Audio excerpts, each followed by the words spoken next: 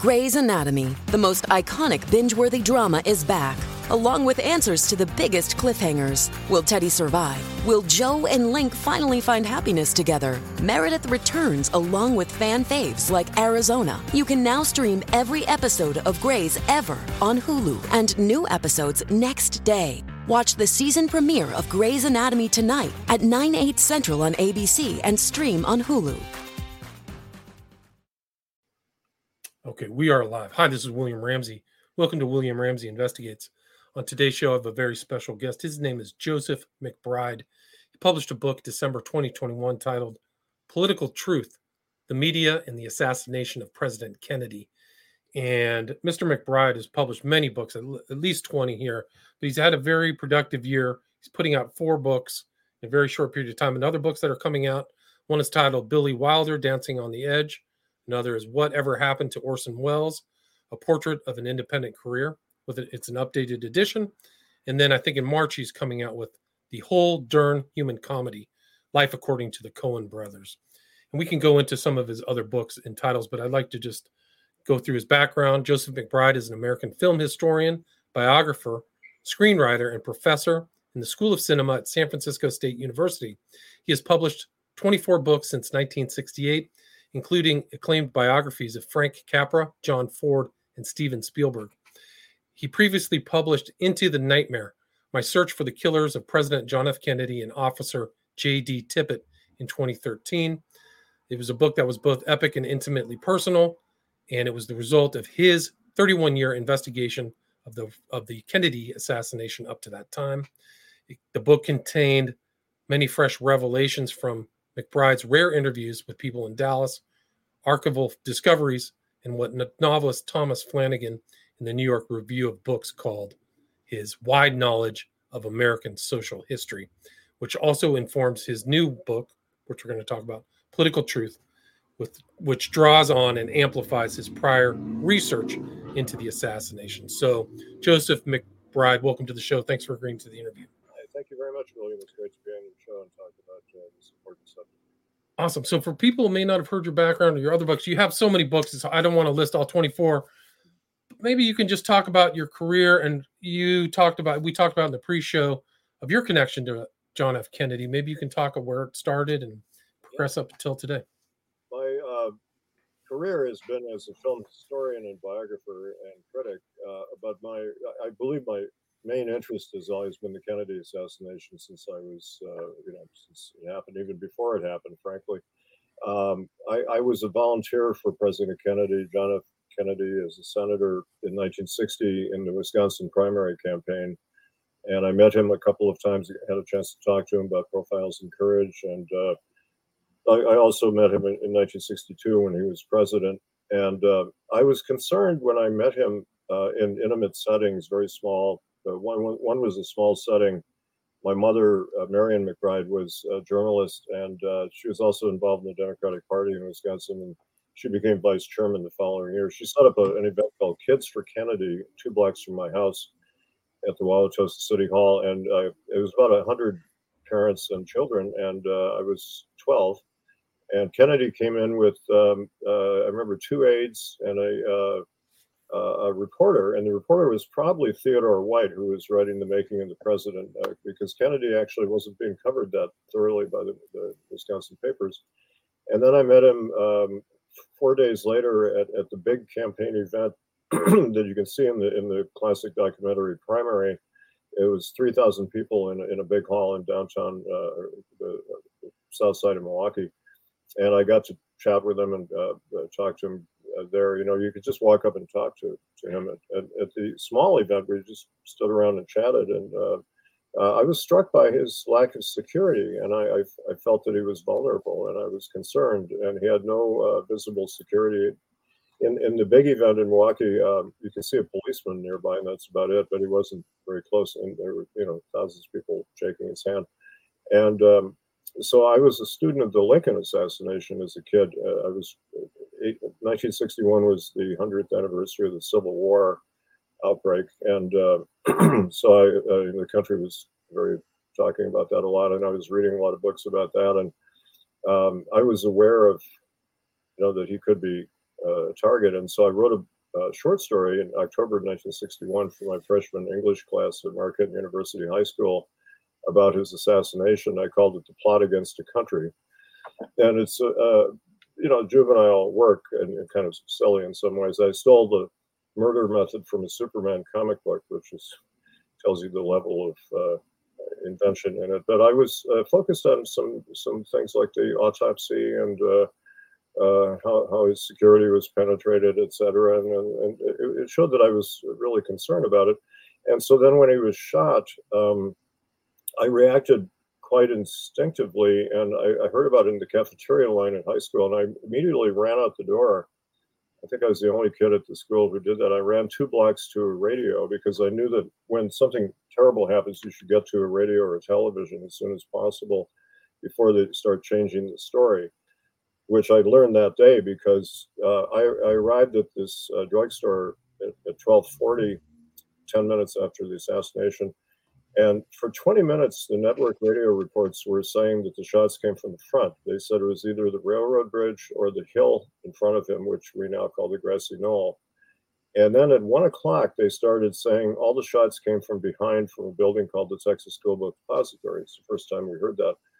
And they didn't correct the original report. They didn't say, well, we were wrong because of X, Y, and Z, or here's the information, here are the witnesses. They just flatly reversed the direction of the shots. And I think that triggered a red flag in my mind because I was already a journalist. I'd started publishing articles for pay in 1960, and my parents worked for the Milwaukee newspapers. And so I was very into journalism, and I my interest in journalism has always been very keen. I'm a media critic, and so that kind of alerted me to the role of the media in obfuscating the case. And as the day went along, I went home and I was watching the news, and I saw Oswald being dragged back and forth in the police station, and I saw him live when he said, "I'm just a patsy" at 7:55 p.m. and saw his midnight press conference, and I believed him when he said, I didn't shoot anybody, no, sir. And he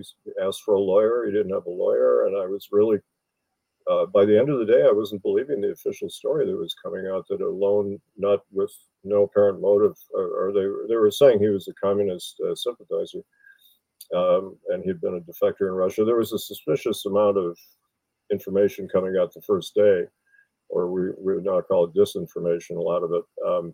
The media were being flooded with reports, but we didn't know that behind the scenes, the authorities were a lot less certain of what happened.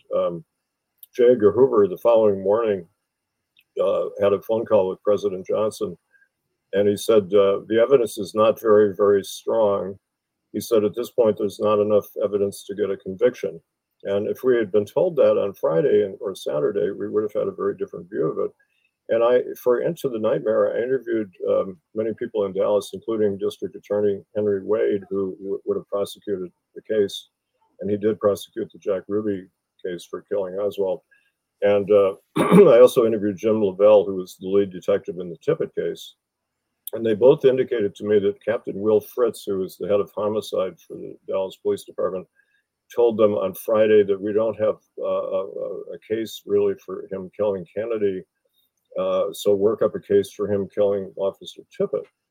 And it's peculiar when you look at, I found an FBI document that most people have not ever heard about that said that Oswald was not even arraigned for killing Kennedy. He was only arraigned for the shooting Tippit charge.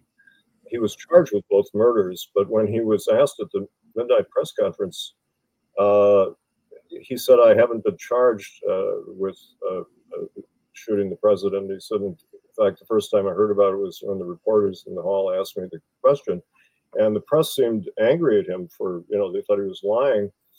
And one reporter shouted out, you have been charged, you have been charged. And Lavelle told me he was telling the truth. He hadn't been charged yet. He hadn't been told he had been charged with murdering the policeman or the president.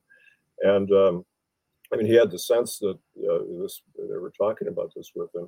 We don't know because they claimed they didn't record the interviews, but the interrogation. But anyway, by the end of the day, I wasn't believing the official story. And then, I call it a 4-day docudrama. Into the Nightmare, I have a chapter on the television coverage.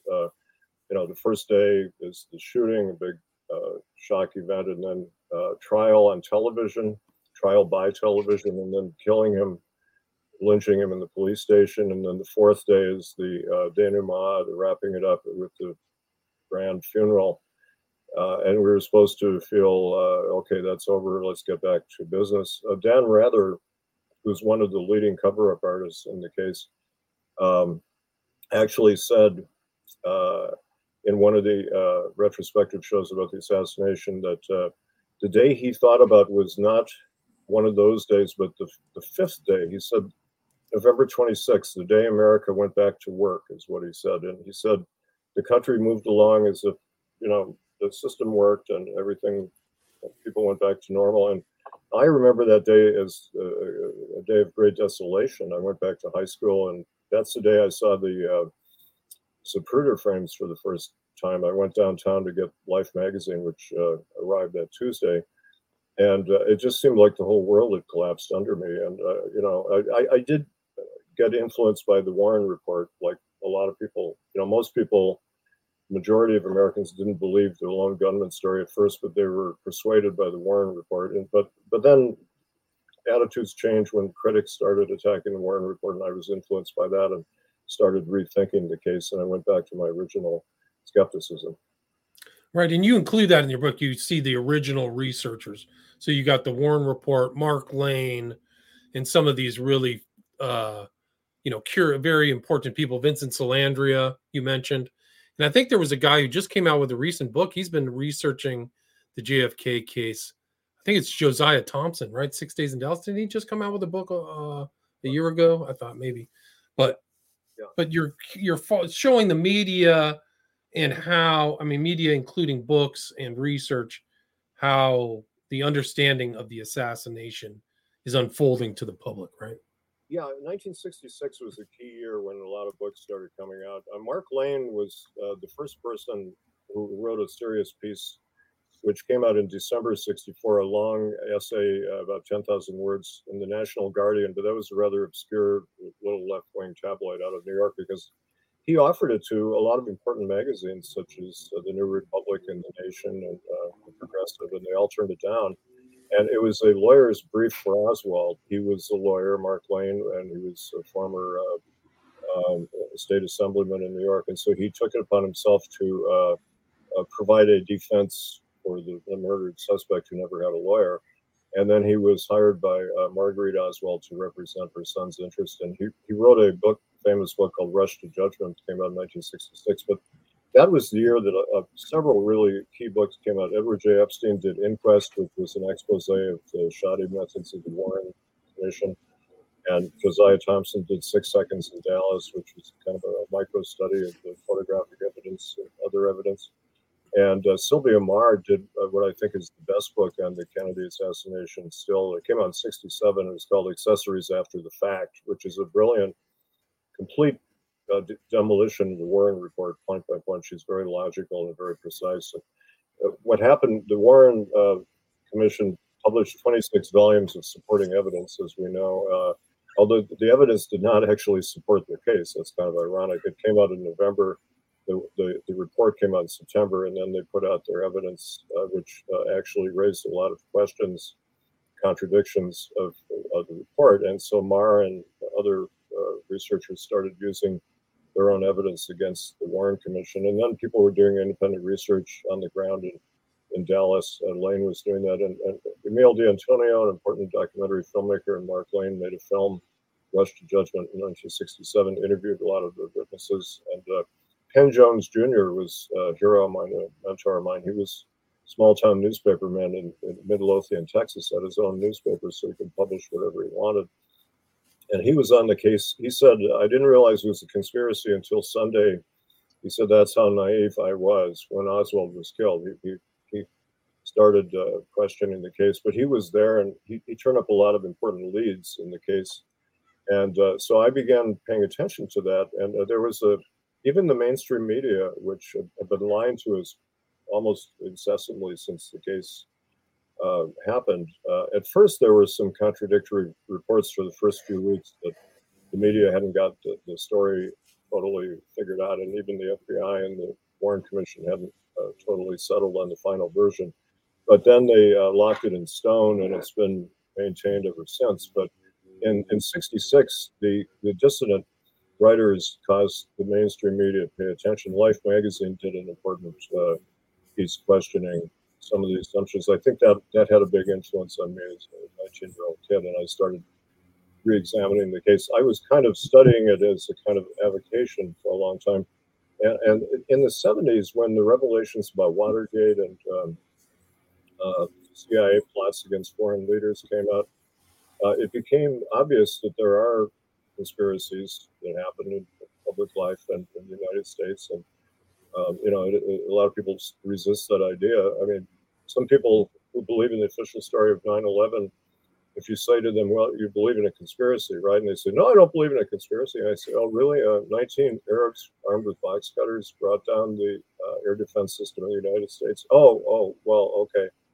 They don't think that's a conspiracy because the word conspiracy theorists, the words are very malleable, and people use them as a pejorative for just about anything they don't like. But by definition, it's something the government doesn't put out as an official story. But anyway, I began reconsidering it, and I started taking it very seriously. And the House Select Committee started investigating it, and I was paying attention to all that. And I bought the volumes. I didn't start my serious research, hardcore research until 1982, when I first went to Texas in '83, and I was going to the National Archives. And ever since then, I've been researching it every day, reading all the books and reading the documents and doing my own interviews. And so this book kind of has different than other maybe Kennedy books because you focus in on how the media has shaped the narrative of the assassination, really from the beginning. Bigger books, New York Times, for example, some of these editors, and how it's been, controlled, puppeteered, maybe. Can you kind of talk about from the beginnings of how the perception that the media was in on the kind of Oswald as the only lone assassin myth? Yeah, when we were back in the day there, we tended to trust the government and the media to some extent. People, it's hard to remember the days when we believed what the government told us. And part of my theory in this book is that the distrust of the media and the government is, most people think it began with the Vietnam War when Johnson was lying to us about the Vietnam War. But it really began with the Kennedy assassination, which preceded that and helped cause the Vietnam War expansion. And that's led to this split we have in our country now, where half the people seem to believe one thing and half believe another, and it's a real serious problem. Skepticism is a good thing, but a level of skepticism where people don't agree on what the truth is risky for a country. And Daniel Patrick Moynihan, famous politician, said everybody's entitled to his own opinion, but not everybody's not entitled to his own facts. That's an important thought, because how do you decide what facts are? Well, historians are supposed to be, determine facts, but the first rough draft of history is what Philip Graham, the Washington Post publisher, called journalism. And that's a kind of a heroic way of putting it, that they're out there trying to find out what really happened. But in fact, the media relied too heavily on official sources, and they always have. And back then, the media were pretty much in bed with the government, even more than today. They still are to a large extent. But when a number of important journalists, such as Helen Thomas, who was a great journalist for the UPI, and others said, Bill Moyers, who was heavily involved in the Kennedy cover-up, even admitted that we were in bed with the government back then. The journalists and government were, it's like another branch of the government. Right. It's perceived as separate, like a fourth estate, right? But in reality, especially during the Kennedy and the post-Kennedy assassination, lockstep with that story. Yeah, and you talk about Mockingbird. Bernstein wrote a famous article about all the assets, right? Cord Meyer was the CIA asset who managed them. Bernstein's article, which you can read online, I'd recommend to the CIA and the media, which was published in Rolling Stone in 1977. It's a great article, long article. he said there were about 400 media people in America at the time who were working with the CIA or for the CIA, either full-time CIA people or people who were on the payroll who were then masquerading as journalists, or people who were part-time, helping the CIA planning stories or giving tips. And he mentioned three major media outlets: CBS, the New York Times, and Time Life were the biggest culprits in his view, that they were deeply embedded with the government, and they printed stories, that the CIA especially was planning. And he kind of danced around his own former paper, the Washington Post, which has been kind of a CIA front from the beginning. You mentioned Operation Mockingbird. That was formed by Wisner at the CIA, along with Philip Graham of the Washington Post. They were the people who started Mockingbird, which is the penetration of the media by the CIA. And today, it's Jeff Bezos is openly in business with the CIA, the guy who owns the Washington Post. And so it's not a secret; they're not even covert anymore. But they've, when 9/11 happened, when January 6th happened, for example, the Washington Post started running strange articles trying to deny that it was a coup attempt.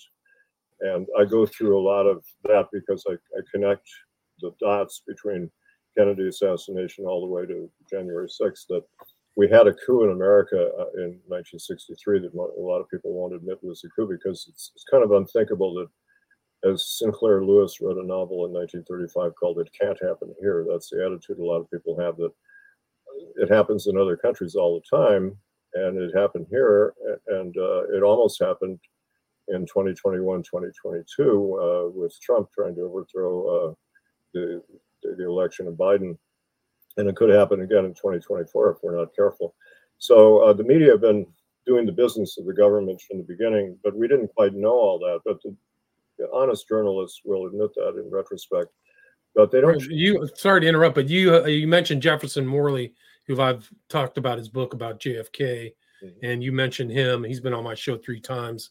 So it's interesting to kind of see him from the inside and talking about things like talking to the bar is how he's talking to Joanides and stuff like that. So yeah, I found that former Washington Post reporter who's on freelance, and he's writing about the CIA and the assassination. He kind of straddles the fence to some extent about it. He's a little cagey about what he really believes happened.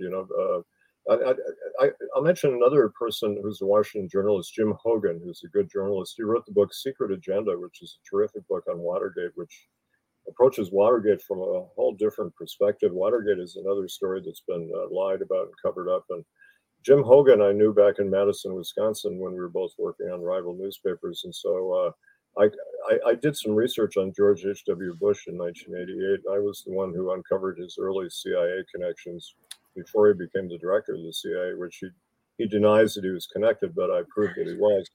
And he also had some connections with the Kennedy assassination, which I have 35 pages into the nightmare about that. He was in Dallas the day of the assassination, as were Nixon and Johnson and Kennedy. 4 presidents were there. And incredible. I did a lot of research on Bush, and I found out all kinds of things that, it's hard to prove, get the total evidence on a lot of the things that the Bush family has done, but I uncovered a lot of it, and I printed what I could for the Nation.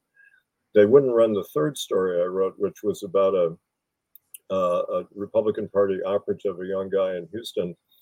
Bush called the FBI shortly after the assassination and said this guy had been threatening to kill Kennedy when he came to Texas. And the first thing you wonder is, if that's true, why didn't he call the Secret Service or the FBI before the assassination? And the FBI went to the guy's house, and they claimed that he was with his mother in Houston. But they did an 8-month investigation of him and his far-right associates in Dallas and Houston. And when Bush became vice president, the documents were removed from the National Archives, and I managed to get some of them. And that story hasn't been told, right? But I had all the documents, and I wrote it up for the Nation. They wouldn't print it. But Hogan, I called in '88 when I was in Washington, and I asked him for an interview, and he kind of balked at talking to me in person. But he said, it's career suicide to write about the Kennedy assassination. He said, I'd love to do it, but said, I just can't do it because it's too risky. People wouldn't publish your work, et cetera. And that's the problem with a lot of journalists. I think a lot of them know better. Penn Jones used to say, "I can't believe that so many smart men are so stupid." Great comment. But I think a lot of them actually know better. If Dan Rather even has admitted in some unguarded moments that he has a lot of serious doubts about the official story, but he doesn't share them much on television. Although I found CBS keeps doing specials about the assassination, lying about it. But I found one in which Rather and Cronkite were talking, and Rather was admitting a number of serious doubts about the official story, which were, remarkable, but people kind of glossed over it. But a lot of them, if you had a few drinks with them or whatever, they would admit, well, I don't believe that story, but I can't tell the truth. I mean, I'll give you an example. Political Truth, I've been working on this book.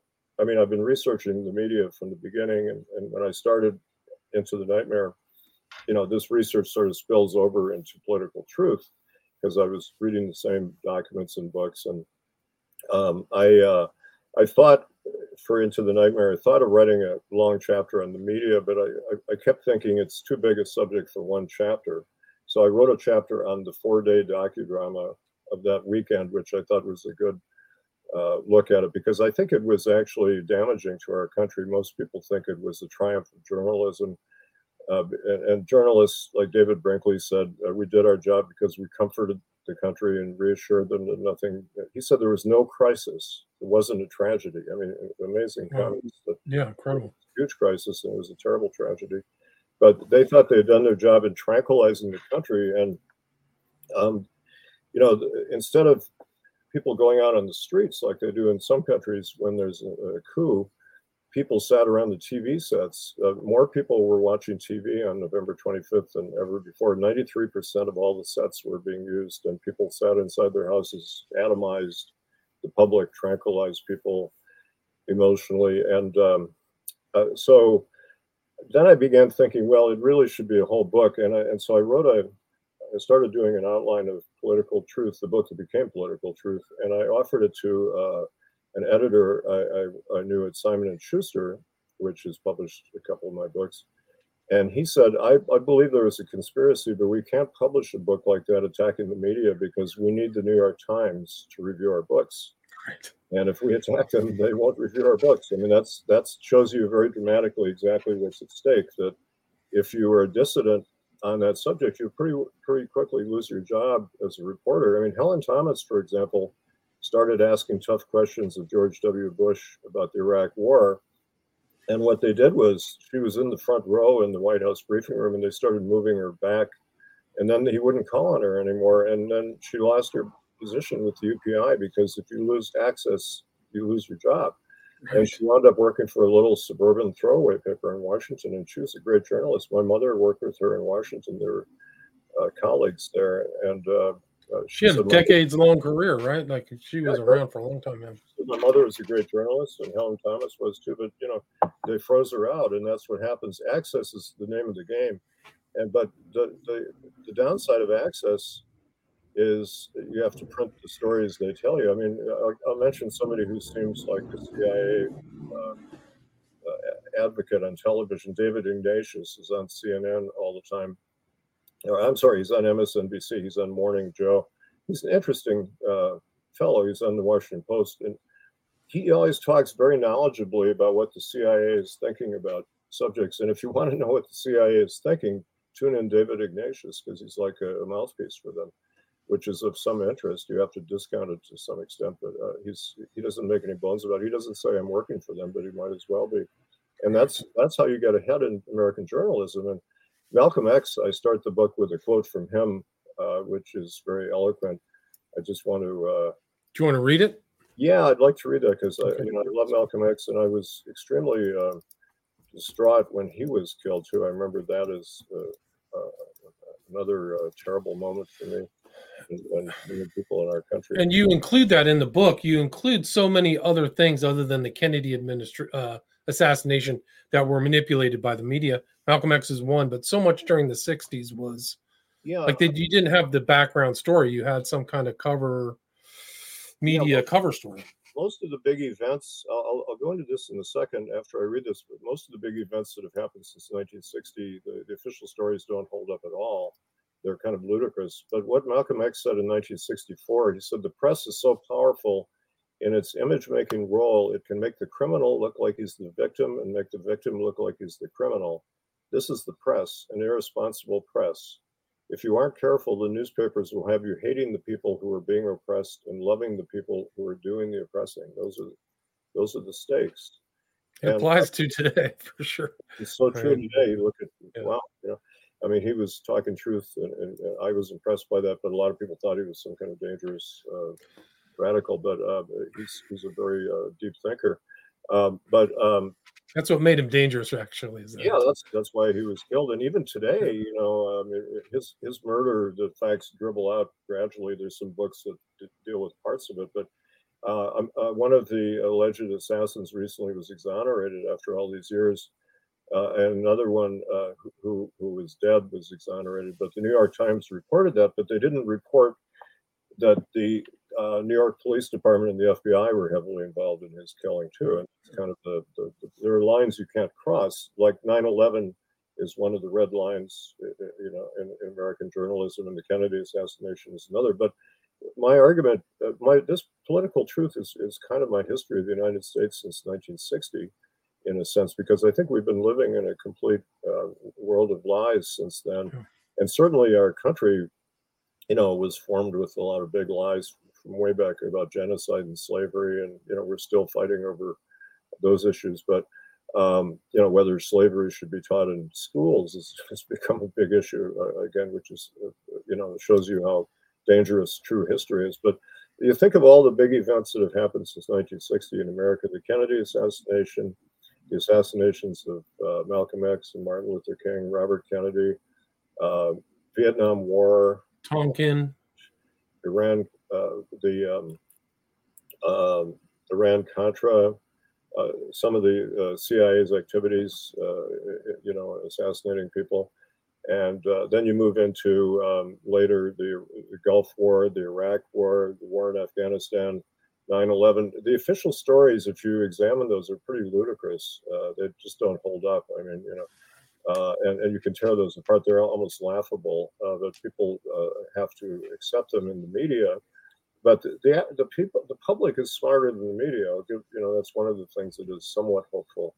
That the average person out there is pretty skeptical of things, and some people don't want to think about it too much. I've had people say, "Gee, I don't know, I wouldn't want to think about these things like you do because it would scare me." But if you're willing to have an open mind, and actually one thing that's very positive, a lot of people my age, I'm a baby boomer, and I've had a lot of experience, and you probably have too, of trying to talk to your friends about things like the Kennedy assassination, and they don't want to hear about it, and they use buzzwords. Oh, you're a conspiracy theorist, I don't want to hear about it. It's a way of shutting down discussion, like don't talk about it, and then they make fun of you. And for a while that bothered me, and then I realized, you just can't worry about this. Just tell the truth and don't talk to those people and don't bring it up. But then, if you don't bring it up, it limits your discussion with certain. But I've actually had both, Joseph. I've had talks with people who say I'm a conspiracy theorist, and then I've talked to wealthy sons where I was the guy trying to put it together for them, and sometimes they would nod on, and sometimes they would say no. And when I walked away from that discussion, they knew exactly what happened. Yeah. They didn't know the fake story that was out there.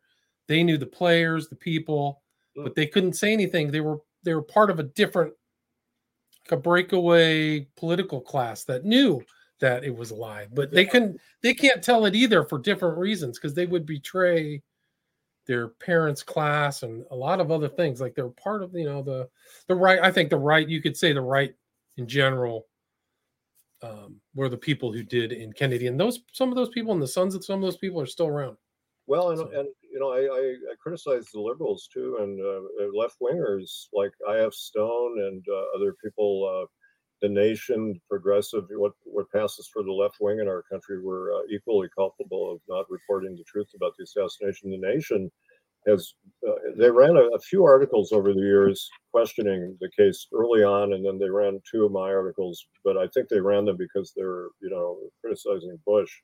Well, once I delved deeper into the assassination, Victor Navasky, the editor of The Nation, very well-regarded historian, said, don't write about the assassination, it's a quagmire. That's the word he used, and that word comes up.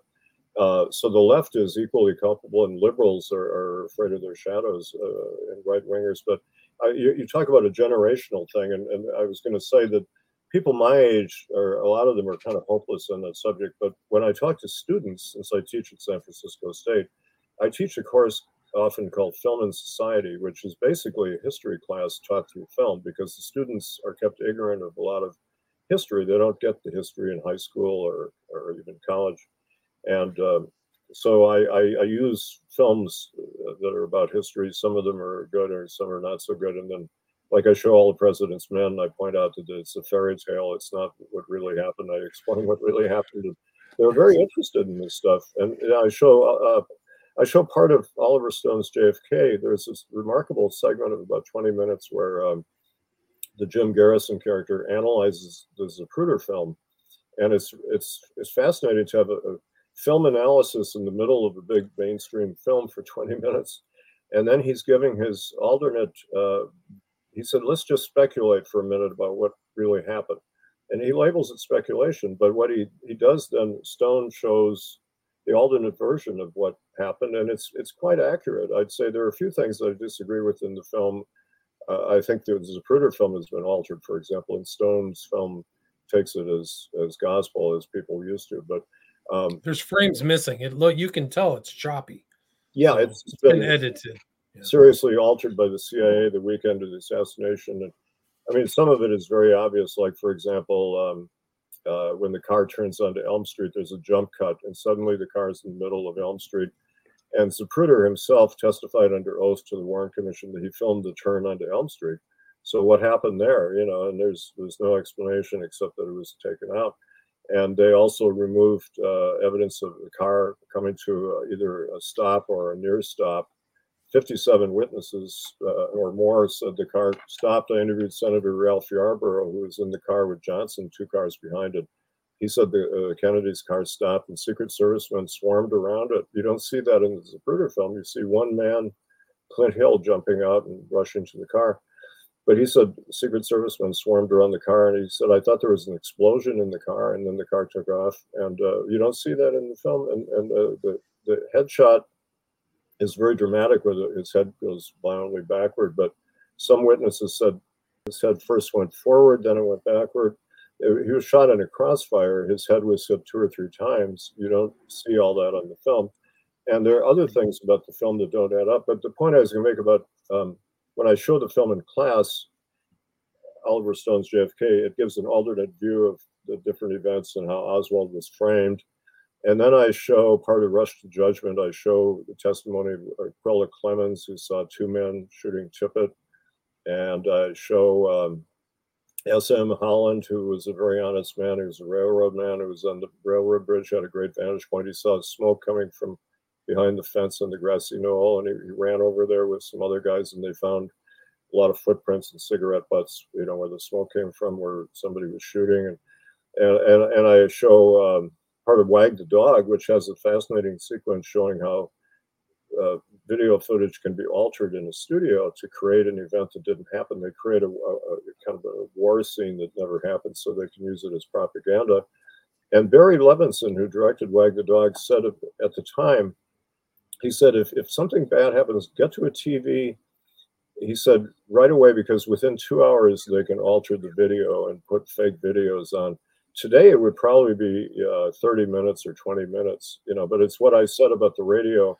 Run to a radio like I did, and you get there's a kind of a myth in journalism that first accounts are fallacious, and then later accounts are more believable. I think it's often, it is true that some first accounts are confused, whatever, but a lot of them are very accurate before they start changing the story into something propagandistic. And so I had that experience, and then so I track in Political Truth the evolution of the cover story from November 22nd through the first year until the Warren report. And I also, in parallel, talk about what was really happening behind the scenes of people like Hoover, Henry Wade expressing doubts about the official story, and how Johnson was altering the course of the Vietnam War secretly 2 days after the assassination. And the public didn't know that. And I went into the newspapers at the time, and they reported the false stories that the government was saying,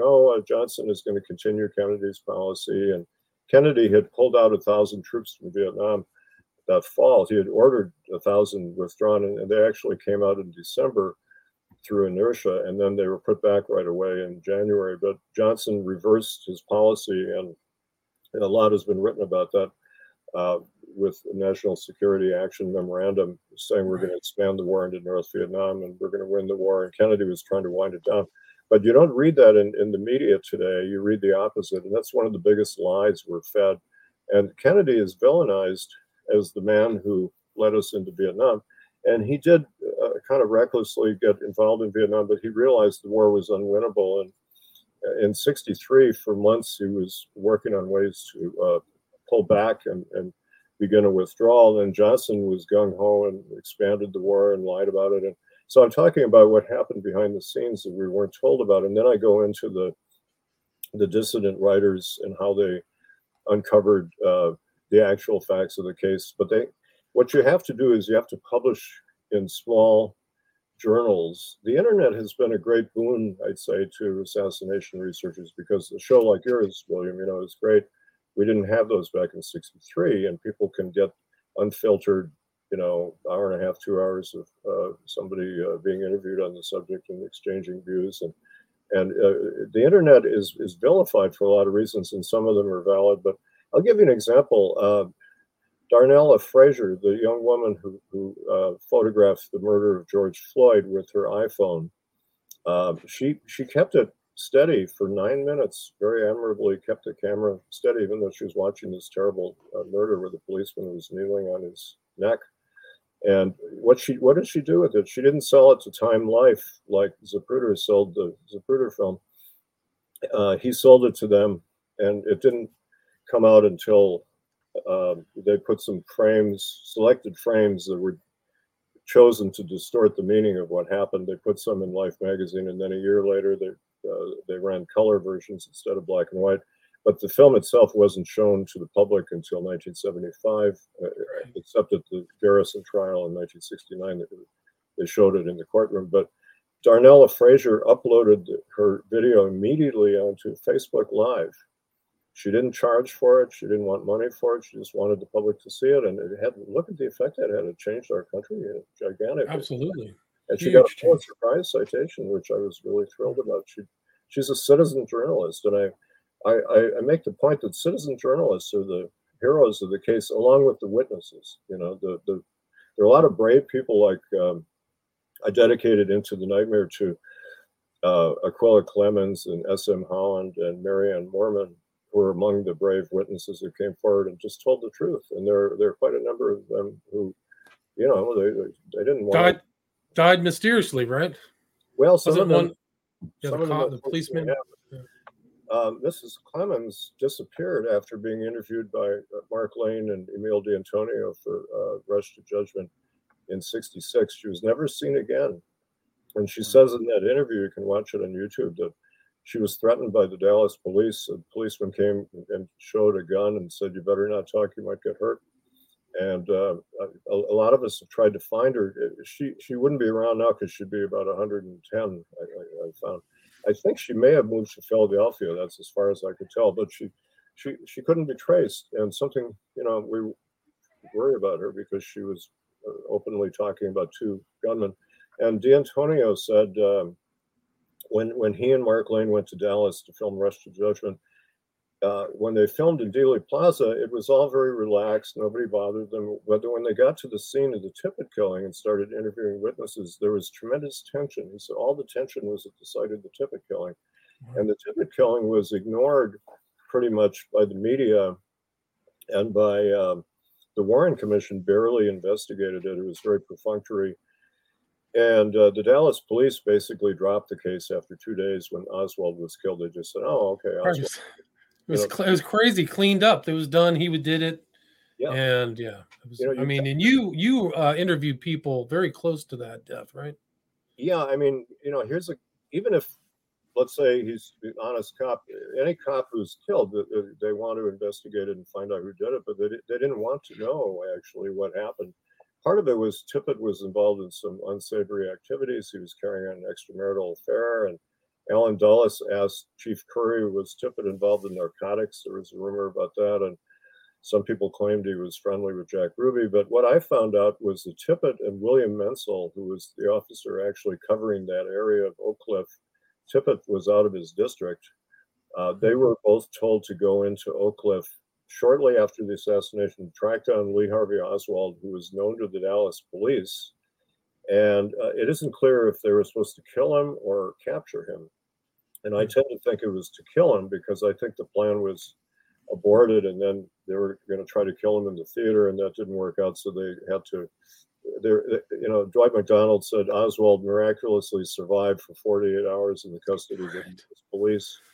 And then they killed him in the police station, surrounded by 60 policemen and a lot of press people on live TV. But Tippett and Menzel, see, this is proof of conspiracy because the official story is the Dallas police didn't know who Oswald was until they arrested him at 152.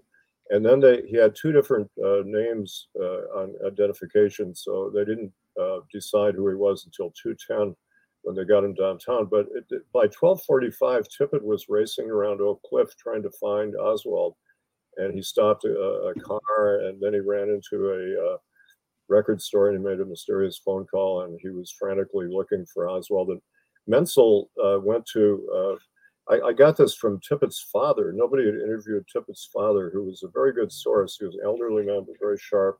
He said that soon after his son was killed, Mrs. Tippett, Marie Tippett, the widow, told him that an officer came to her and explained what happened. And it was Menzel, although Mr. Tippett didn't remember the name, but I figured it out from the activities of Menzel.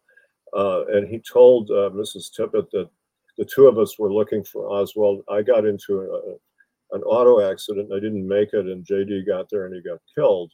And I believe JD Tippett ran into a police ambush, and that's a whole other story. But Menzel was involved in a traffic accident about 2 blocks away, about 2 minutes around the time Tippett was shot.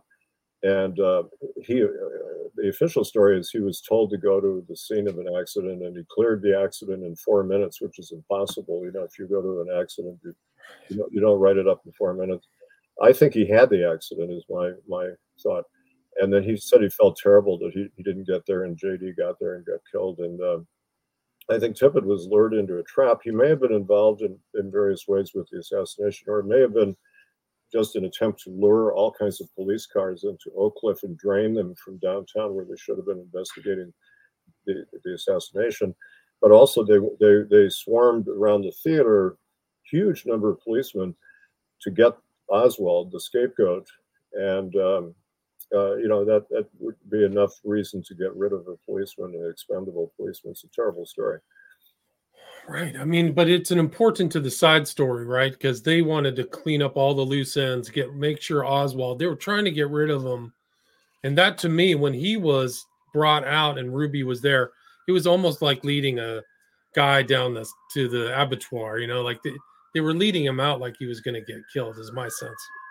Yeah, you can see Captain Fritz, the head of homicide, walking carefully several steps ahead of him so he's not in the line of fire.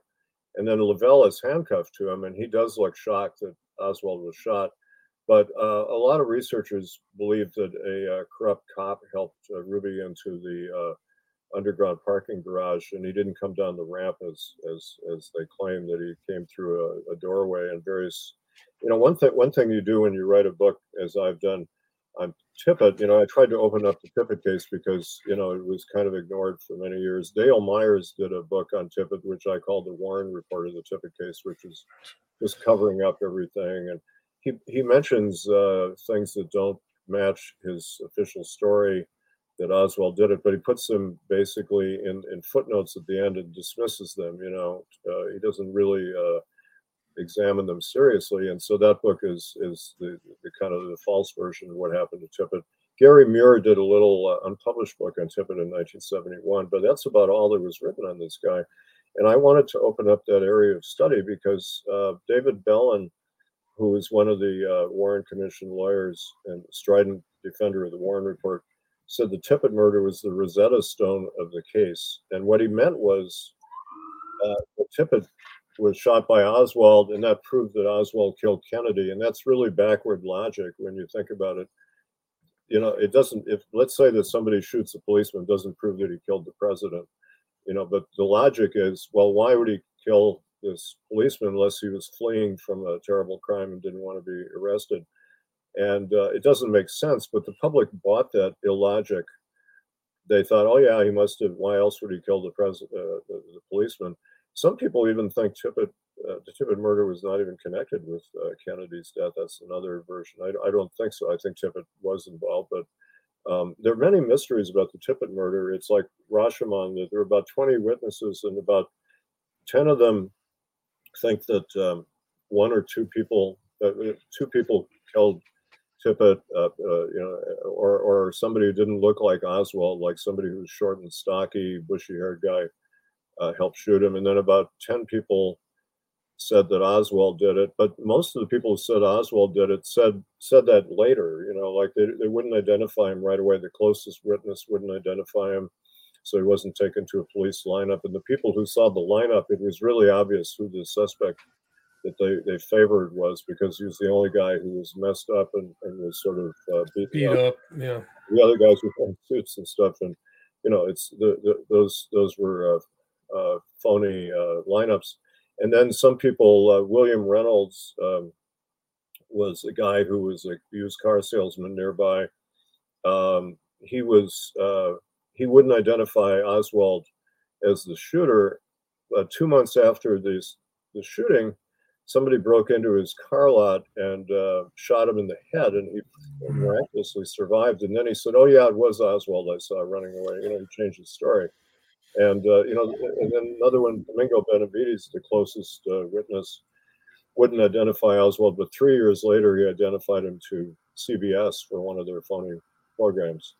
And I'm sorry, Warren Reynolds was the name of the other witness I mentioned. But you know, so there are all kinds of problems with the witnesses in the Tippit case. Another thing, that there was a researcher named Jerry Rose who had a theory that Jack Ruby sort of staged the Tippit killing, because a lot of the witnesses were connected with Jack Ruby.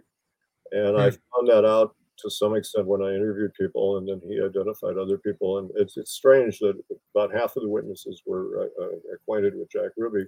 That is weird. Ruby may have been there. He may have been one of the shooters, or he may have been supervising the scene. And then he goes to Parkland Hospital and may have planted the bullet there. So it took a long time to figure that case out. That's why I spent 30 years on that book. But right, and that title of the book, sorry to interrupt, is "Into the Nightmare: My Search for the Killers of President John F. Kennedy and Officer J.D. Tippit." That's the and one thing I hope to do with that book and Political Truth as well is to open up subjects so other people will follow. That's what you want to have happen when you're a historian. And so some people have gone into the Tippit murder further, and they're coming up with different suspects and different theories. And I'm glad they're doing that, and it's very interesting. And Political Truth just came out, but I'm really trying to raise attention to the lies of the media and how what an outrage it is that we've been fed this propaganda by the Washington Post and the New York Times in particular. Those are the two outlets I study the most, but I study many other magazines, newspapers, television stations, documentaries, even so-called fictional books, right? Don DeLillo. Yeah, I found that interesting. Libra, which is an interesting book about Oswald, but it's based on a kind of a ludicrous theory that he came up with. But it does have a kind of some insights into possibly what the mindset of Oswald might have been. But there's a book by John Armstrong that I really admire called Harvey and Lee. And he spent a long time, 10 years of very intensive, expensive research. He's a well-off guy who just went all out with research. And there's a tremendous amount of paper trail on all of us. I found that when I did a book on Frank Capra, that you can trace the records. One of the things that I found amazing about, for example, very early on, there were reports that Oswald was seen in two places at once, and people couldn't figure out how that happened. And Richard Popkin wrote a book in 1966 called The Two Oswalds. He was a philosophy professor, and he theorized that maybe there were two people impersonating. One was impersonating Oswald, and it was a setup, and this happens in spycraft actually quite a lot, where people share an identity to confuse people or give plausible denial, because they can say, well, this guy didn't do it because he was in a different city or whatever.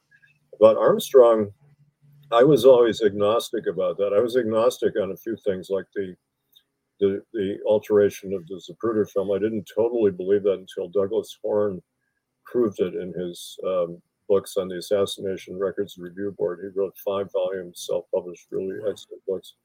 And also the autopsy was altered Kennedy's body. David Lifton proved that to me in Best Evidence. And I came up with some further evidence of that. I found a document an FBI document from November 22nd in the evening. A.H. Belmont, who was heading the investigation for the FBI, said there's a bullet lodged behind President Kennedy's right ear, and we're in the process of retrieving it. And that alone destroys the Warren report, because there is no bullet lodged behind President Kennedy's ear in the Warren report. And the autopsy doctors said they couldn't find a bullet. They were confused, but Horne and Lifton proved there was a pre-autopsy where they altered the body, and Horne actually found witnesses to that they created a huge wound. Everybody in Dallas, the doctors and nurses, said the blowout was to the back of Kennedy's head, a big wound the size of a grapefruit. And the photographs of the autopsy and the Zapruder film show a huge wound, the top of his head and the right side, much bigger than the witnesses in Dallas said. And they also show an expanded wound in the throat, where doctors in Dallas said very clearly that he was shot once in the throat. And an entrance wound is very small, but an exit wound is big. But they sliced up his throat at this autopsy to remove. And you can see in the Zapruder film, he's grabbing his neck before the headshot. Yeah, he was shot in front, and they didn't want you to know that, so they claimed it came behind and went out his throat. And that's how they account for this large rip in his throat. But they altered the wounds, and they took out bullets and fragments. It just, the whole thing, it was a massive conspiracy. I don't even think it's a conspiracy. There's so many moving parts and so many people were involved. They may not have had a choice. So it just was so many things over time too, Yeah, one thing, people have certain buzzwords you read in the media, and I go into all this in Political Truth. They use words to mock conspiracy theories. Like they say, oh, it's a vast, sinister conspiracy. They love those words because it sounds a bit silly. But the more I looked into the case, the more people I found had to have been involved in the killing. And it is hard to kill a leader of a country, especially in broad daylight like that. Once in a while, somebody can get close to a leader with a pistol and shoot him, but it's very hard to do it in a crossfire in a big public square like that. And then all the things that happened, for example, the autopsy was controlled by the military, which was controlled by the president, Johnson. And many things had to be controlled. And then the Warren Commission was appointed by Johnson. And one piece of propaganda, it's not actually called the Warren Commission. It's called the President's Commission on the Assassination of President Kennedy. And that's a convenient change, because it's really Johnson's commission. It's very convenient. And who does he put on there? Dulles and John J. McCloy. Like these are Kennedy's enemies. These are the most biased people on earth. Yeah, and Jerry Ford, who was FBI informant, and some people think he was being blackmailed by the FBI. And Johnson called the commission the Kay Graham Commission. She was the publisher of the Washington Post. That shows you how heavily involved the media were. They were pushing Johnson to have a commission. He didn't want to have a commission. He wanted to have his buddies in Texas investigate the case, and he was persuaded by Joseph Alsop of the Post that would be a disastrous idea, because people would smell a rat if Texas investigated the case. So he said, let's get this group of august citizens. And Dean Acheson and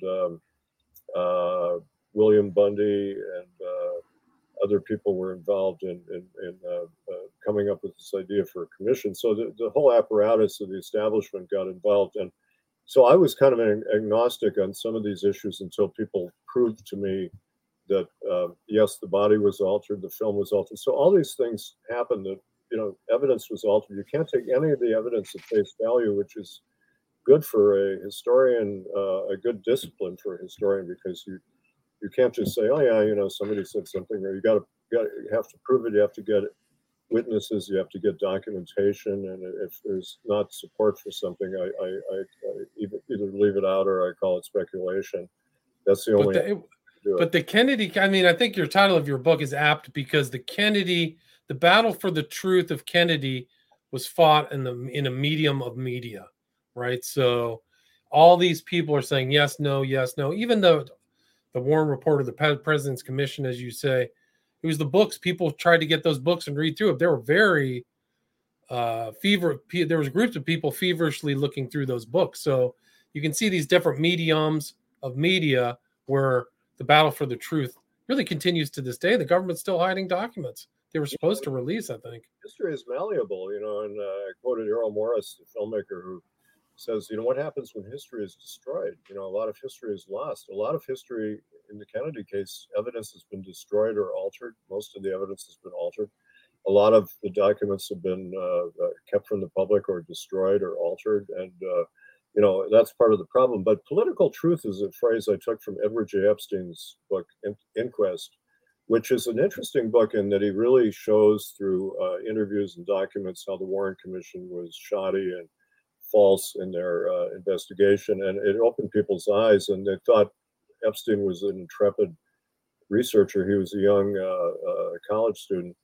But he later turned out to be heavily CIA connected. He wrote implicating Oswald, et cetera. And so it looks like in retrospect, he may have been a plant to some extent. But what he says in the book, he sort of justifies the Warren Commission verdict by saying, well, it was a form of political truth. It was what the system needed, basically. It's a subtle, you know, he doesn't quite come out and hit you over the head with that, but he uses that phrase, and he said it's a form of political truth because it was a political decision to blame it on one guy and not to say it was a coup d'etat. And some people say it was a benign cover-up today because Johnson was trying to prevent a nuclear war, that people were saying Oswald was sent by the Russians or the Cubans to kill Kennedy, which wasn't true. But there was Peter Dale Scott, who's a very good historian, has a theory. There was what he calls phase one and phase two. Phase one was a setup to blame the Cubans and the Russians so that there would be an invasion of Cuba. The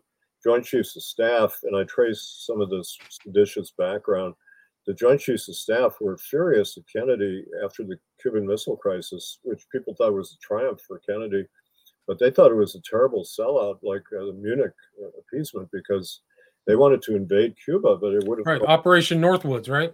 Yeah, and then there was Operation Northwoods. It was another phony attempt to set up a provocation so we could invade Cuba. Kind of like blowing up the Maine was a false event, you know, or the Gulf of Tonkin. That happens a lot in war, and we're seeing some of that today. But, you know, in other words, they thought that Kennedy was, he failed to invade Cuba, and, you know, it's one of the... Right, and they were very strident right-wingers. I mean, very, was it Curtis LeMay? These guys were, I mean, they were parodied in Dr. Strangelove, but they really were, they might have had like a psychological problem. Like, they were really strange people, too.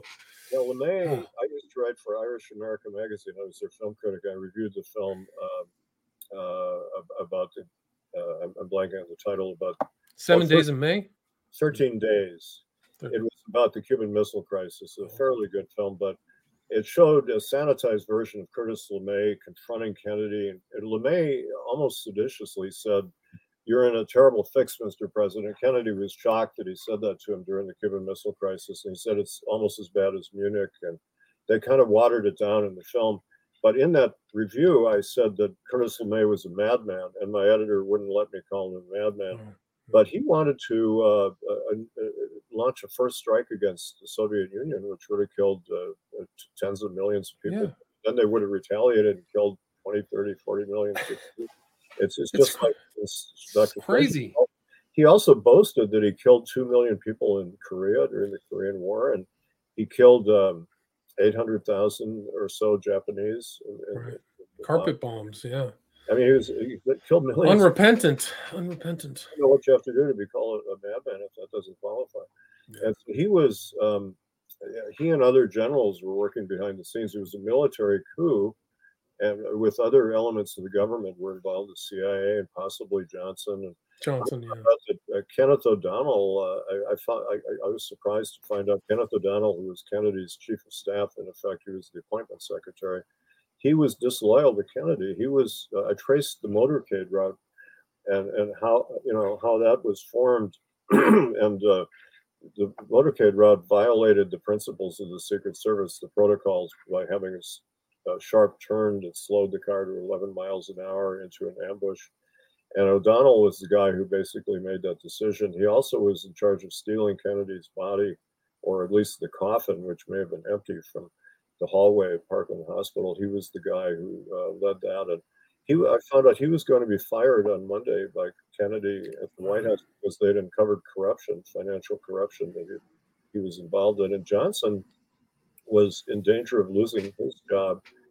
There was a lot of talk about dropping him from the ticket, or he might have gone to jail, because that Friday in Washington, a Senate subcommittee was investigating his crooked finances, and there was a guy named Don Reynolds who was testifying about Johnson making him give a bribe to his television station. He was giving documentation, and then at the same time in New York, Life magazine had a task force of 8 or 10 reporters investigating Johnson's finances. They're preparing a big expose for the following Friday.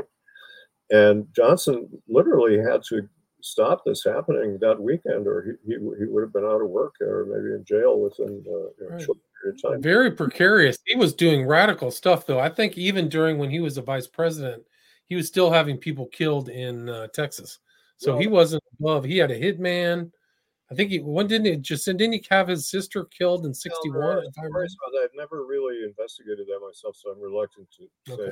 Well, that's fine. I mean, that's what I've heard, allegedly. But Henry Marshall was an agriculture department official who was involved in exposing corruption that involved Johnson and Billy Sol Estes, and he was found shot from the back with a shotgun, and they claimed it was a suicide, for example. Right. In a car, right? Yeah.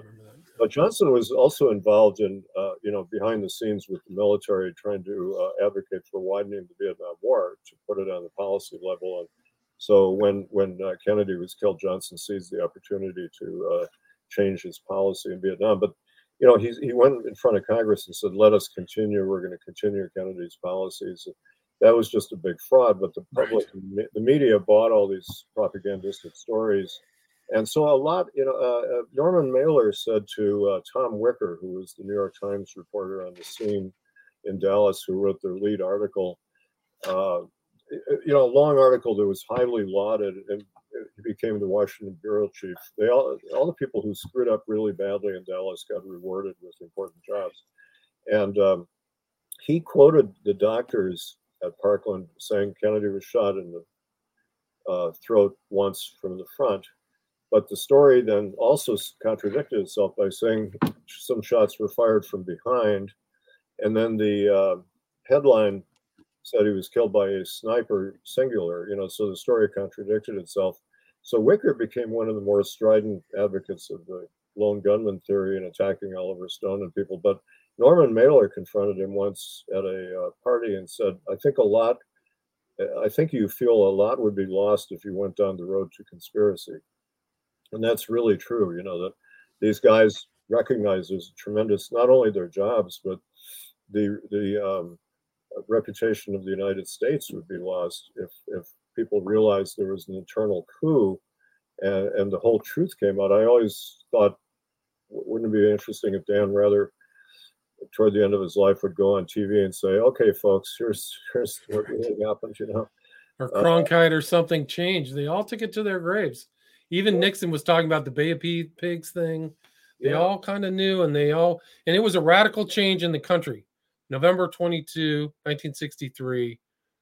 It was a disaster for people in Vietnam, disaster for Vietnamese people, just a terrible tragedy, really, for Southeast Asia. Yeah, and Nixon expanded the war, and he campaigned in '68 for ending the war, and then he expanded it. And his plan was to just transfer ground troops out and bomb the hell out of them. But they dropped more bombs there than in World War II. More Yeah. bombs in Southeast Asia, which is incredible. It's incomprehensible. Most people don't know this. Why did Johnson decide not to run again? Well, the official story is that he just thought, well, he's going to lose in the primaries because the war had gone bad. And well, I found in Henry Brandon's autobiography, he was the Washington bureau chief for the Times of London, a very respected political reporter. He said he was on an airplane with Johnson in '68. And Johnson called it my assassination, his decision to not run again. And he had a group called the Wise Men who were advising him, people like Dean Acheson and Clark Clifford and several really important people, Omar Bradley, and he was taking orders from them. In March of '65, after the Tet Offensive, they told him, you can't run again because we can't win the war without doing things that the public wouldn't stand for, like dropping nuclear bombs, etc. And the war is unwinnable, and there'd be a police state dropping nuclear bombs. You couldn't do that. So you have to resign, or not resign, but not run again. And Johnson called that my assassination. He actually said it was more painful than Kennedy's assassination because I had to live on after this happened to me. I mean, it was a callous comment, but they all pulled the rug out from under him. They knew he wasn't well. Like there was some kind of, he had psychotic episodes, I think, and very strange. He's not very strange person, and involved in all kinds of subterfuge and stuff. So Bill Moyers resigned after a while because he was concerned about Johnson's mental health. He didn't want to be involved anymore in the Vietnam War, and he and a couple of other people consulted psychiatrists. Johnson was really out of control, and then you got Nixon, who was a warmonger and out of control. And the the '60s was absolutely crazy. It was really led to the other assassinations, and then Watergate happened, and all kinds of it's been terrible ever since '63, and then we have the almost climax in 2022 where people are attacking the U.S. Capitol, and then the Republican National Committee says that this is legitimate political discourse.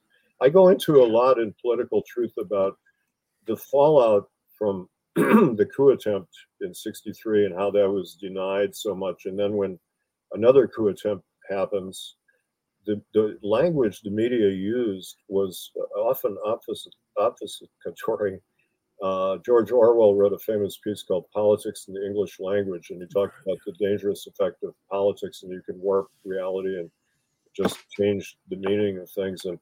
And so they went out of their way, and there's some really ludicrous and dishonest articles in the Washington Post and other publications. Quite a lot of publications were doing handstands, bending over backwards to deny that it was a coup. And they even started, well, they called it an insurrection, which at least is a pretty violent term.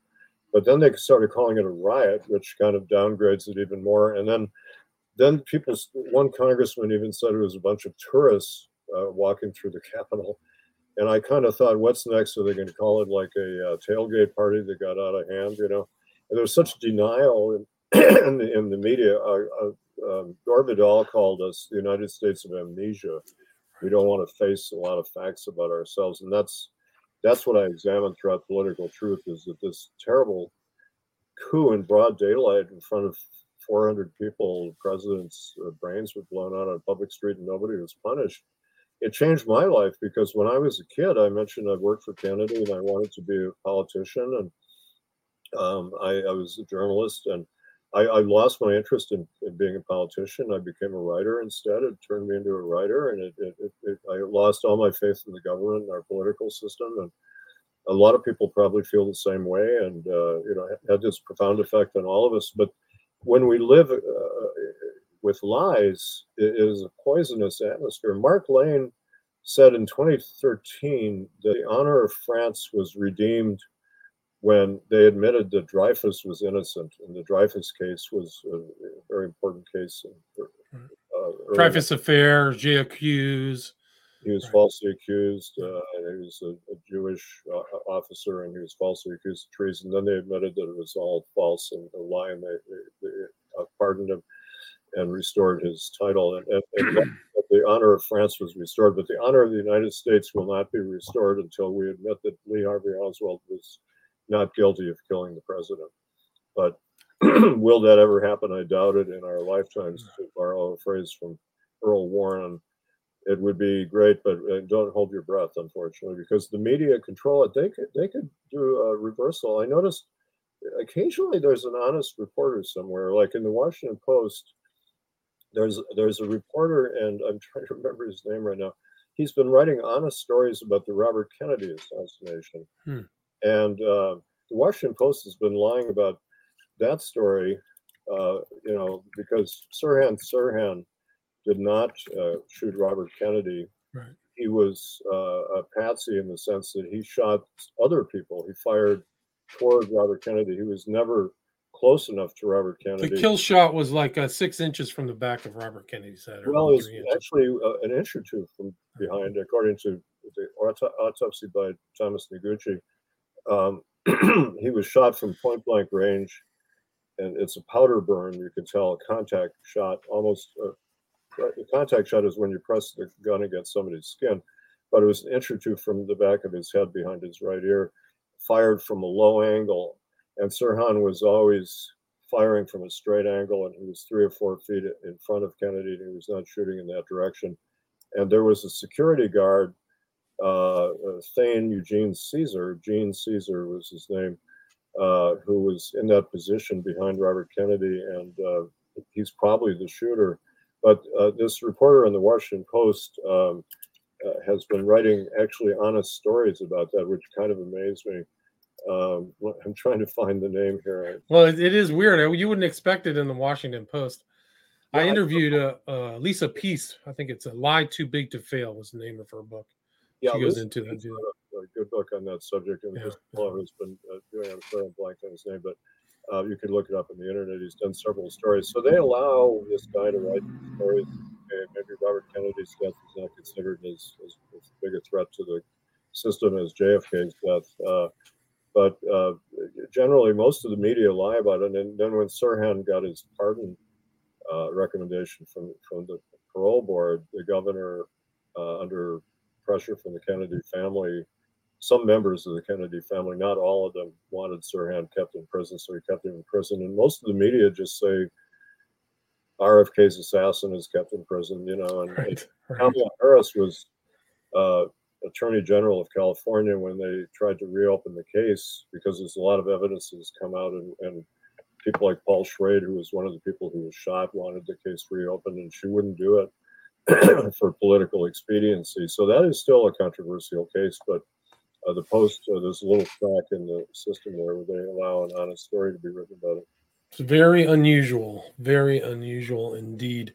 Joseph, we are at about an hour, 17 minutes. How would you like to wrap this up? Would you like to add anything I missed? We've had covered a lot of the bases on the book. We covered a lot of bases. Very thorough. Thank you. I think that, a couple of things I would say. One is that book publishing is more honest than newspapers and magazines in our country. You have more freedom. And one reason I go into this in my book, not only are dissident books published by small publishers, and they have been since the 60s, they don't get a lot of, attention, and if they get reviewed, they get mocked by the New York Times and other outlets, but you can get them out. Trine Day is a publisher that publishes a lot of assassination books, but you can also do self-published books like I've been doing. Political Truth is self-published, as is Into the Nightmare.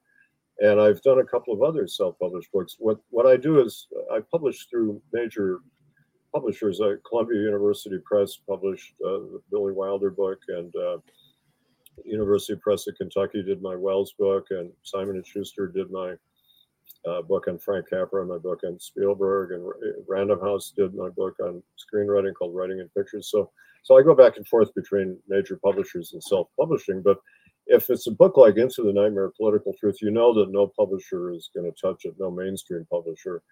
And the only advantage of a mainstream publisher is you get reviewed, basically, and you get some publicity push. But, authors today have to publicize their own books anyway. The companies don't put a lot of money into publishing, to promoting books, unless it's Stephen King or somebody like that. So you don't get reviewed very much, and so the sales are less. But that's the way it is in our country. But you can get the book published, so we still have a certain amount of freedom of the press. And I think it's a great system. What made that revolution happen? I self-published my first book in 1968. It was called Persistence of Vision. It was a collection of film criticism, and I couldn't get it in bookstores. I went around to bookstores, and nobody would pick it up, and it kind of died. But a few years ago, it became feasible to do electronic publishing. You can hire a designer and get a book set and make it look. It should look really professional, have a good cover and good inside, and get it edited. I hire a copy editor, etc. And so you make it as polished as possible, and you can do that. And then Amazon made it possible to self-publish books a few years ago. They will list your book for a small fee. They take 15%, which I think is fair. It's their cut. And so somebody buys it. So everybody in the world can buy the book from Amazon. I know people knock Amazon for other reasons, but they do democratize the publication of books. And books are available. Into the Nightmare and Political Truth, I get people buying it from all over the world, which is wonderful. And they sell steadily. And what you do is you get a fulfillment house, and I'm recommending this to people. There are companies that will print your book on demand, and just press a button and book comes out 10 minutes later, and it looks really good, and the cover is great, and then they will ship it. They get their money from Amazon. They pass along, the portion that Amazon doesn't take the slice of, and then you make a deal with the fulfillment house, for how much they get and how much you get, and it's a fair deal for authors. And you set the price on Amazon so they can't change the price, and then you get the book available, and that's how I get these unusual books published that are provocative. And I like it because you have complete freedom. Nobody changed a word of Into the Nightmare of Political Truth. I didn't have to compromise at all. And you notice even Peter Dale Scott, who's a great historian, published a book with University of California Press, which is a good academic publisher. I've published with them. He did a book, Deep Politics and the JFK Assassination, and you could tell that he pulled a few punches. He hedged on a few things. Right, interesting. Yeah, a lot of it is very strong. Toned it down. Yeah. Conspiracy book, but there are some points where you could tell that they kind of made him tone it down a bit, and that happens with even a pretty good publisher. So to go outside the system is what I would advocate, and that's what people have been doing since '63, where Mark Lane found this little tiny dissident publication, but they put out National Guardian sold it as a pamphlet, and they sold hundreds of thousands of copies because people really wanted to buy it. And then the New Republic 2 days later published an article by Scott and Lind and Jack Innes, another dissonant article back in the days when the New Republic was still sort of honest. And today it's harder to get things published in even the political magazines. But that's the way. But you're like a hybrid, Joseph. So you self-publish and go with mainstream publication. So there's options there for people to think. If you really don't mind, like maybe your movie books aren't as controversial, or they don't have as controversial topics. My book was really controversial because he's a beloved public figure, but he was a complete fraud.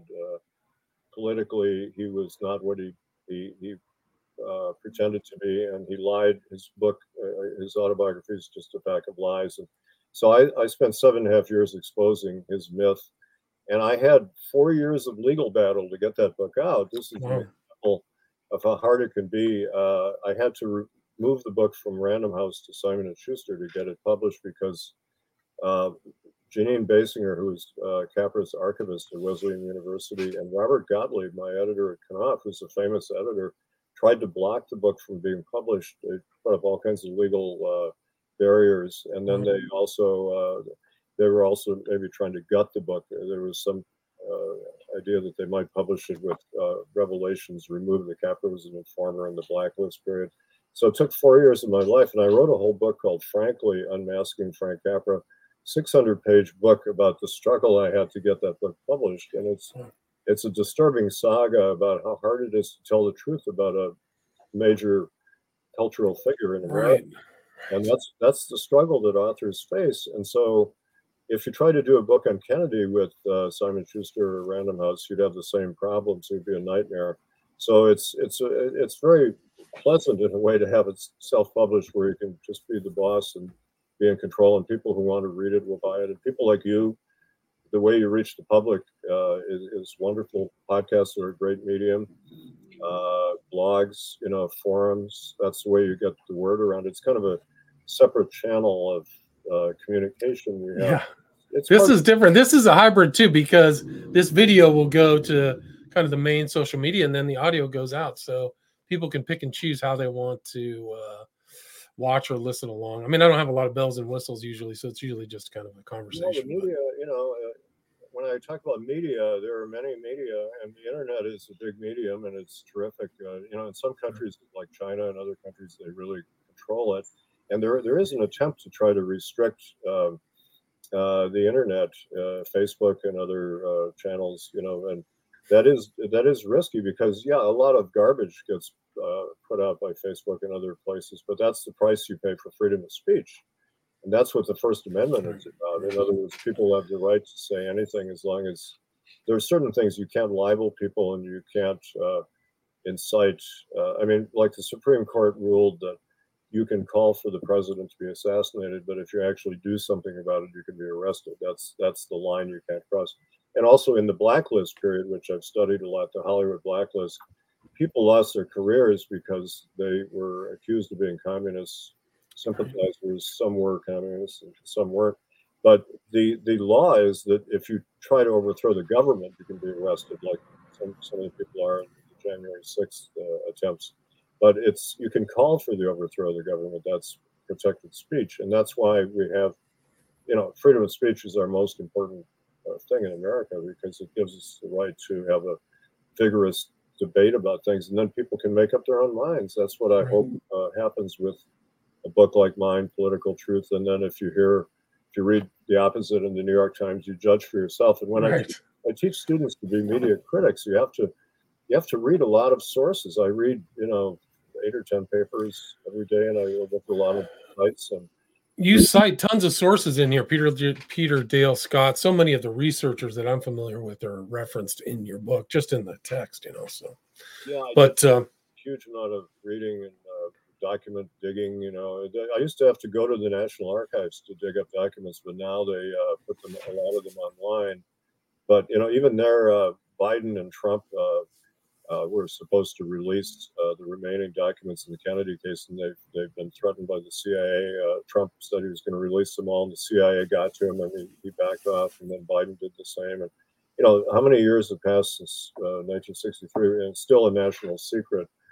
I mean, it's crazy. If Oswald was this loner who killed Kennedy for no real reason, why are they keeping all these documents from us? It doesn't make any sense, does it? But people can think for themselves and put it all together and connect the dots, which I try to do in my book. It's a very, very candid book about how they lie to us, and I make no bones about the mainstream. And you separate it into two parts: the myth and the unraveling, the consequences of this fake story. And then again, the title of the book is Political Truth: The Media and the Assassination of President Kennedy, and the author is Joseph McBride. Book is published December 2021. Thank you so much for your time, Joseph. Thank you, William. It's been wonderful talking to you. Take care. All right.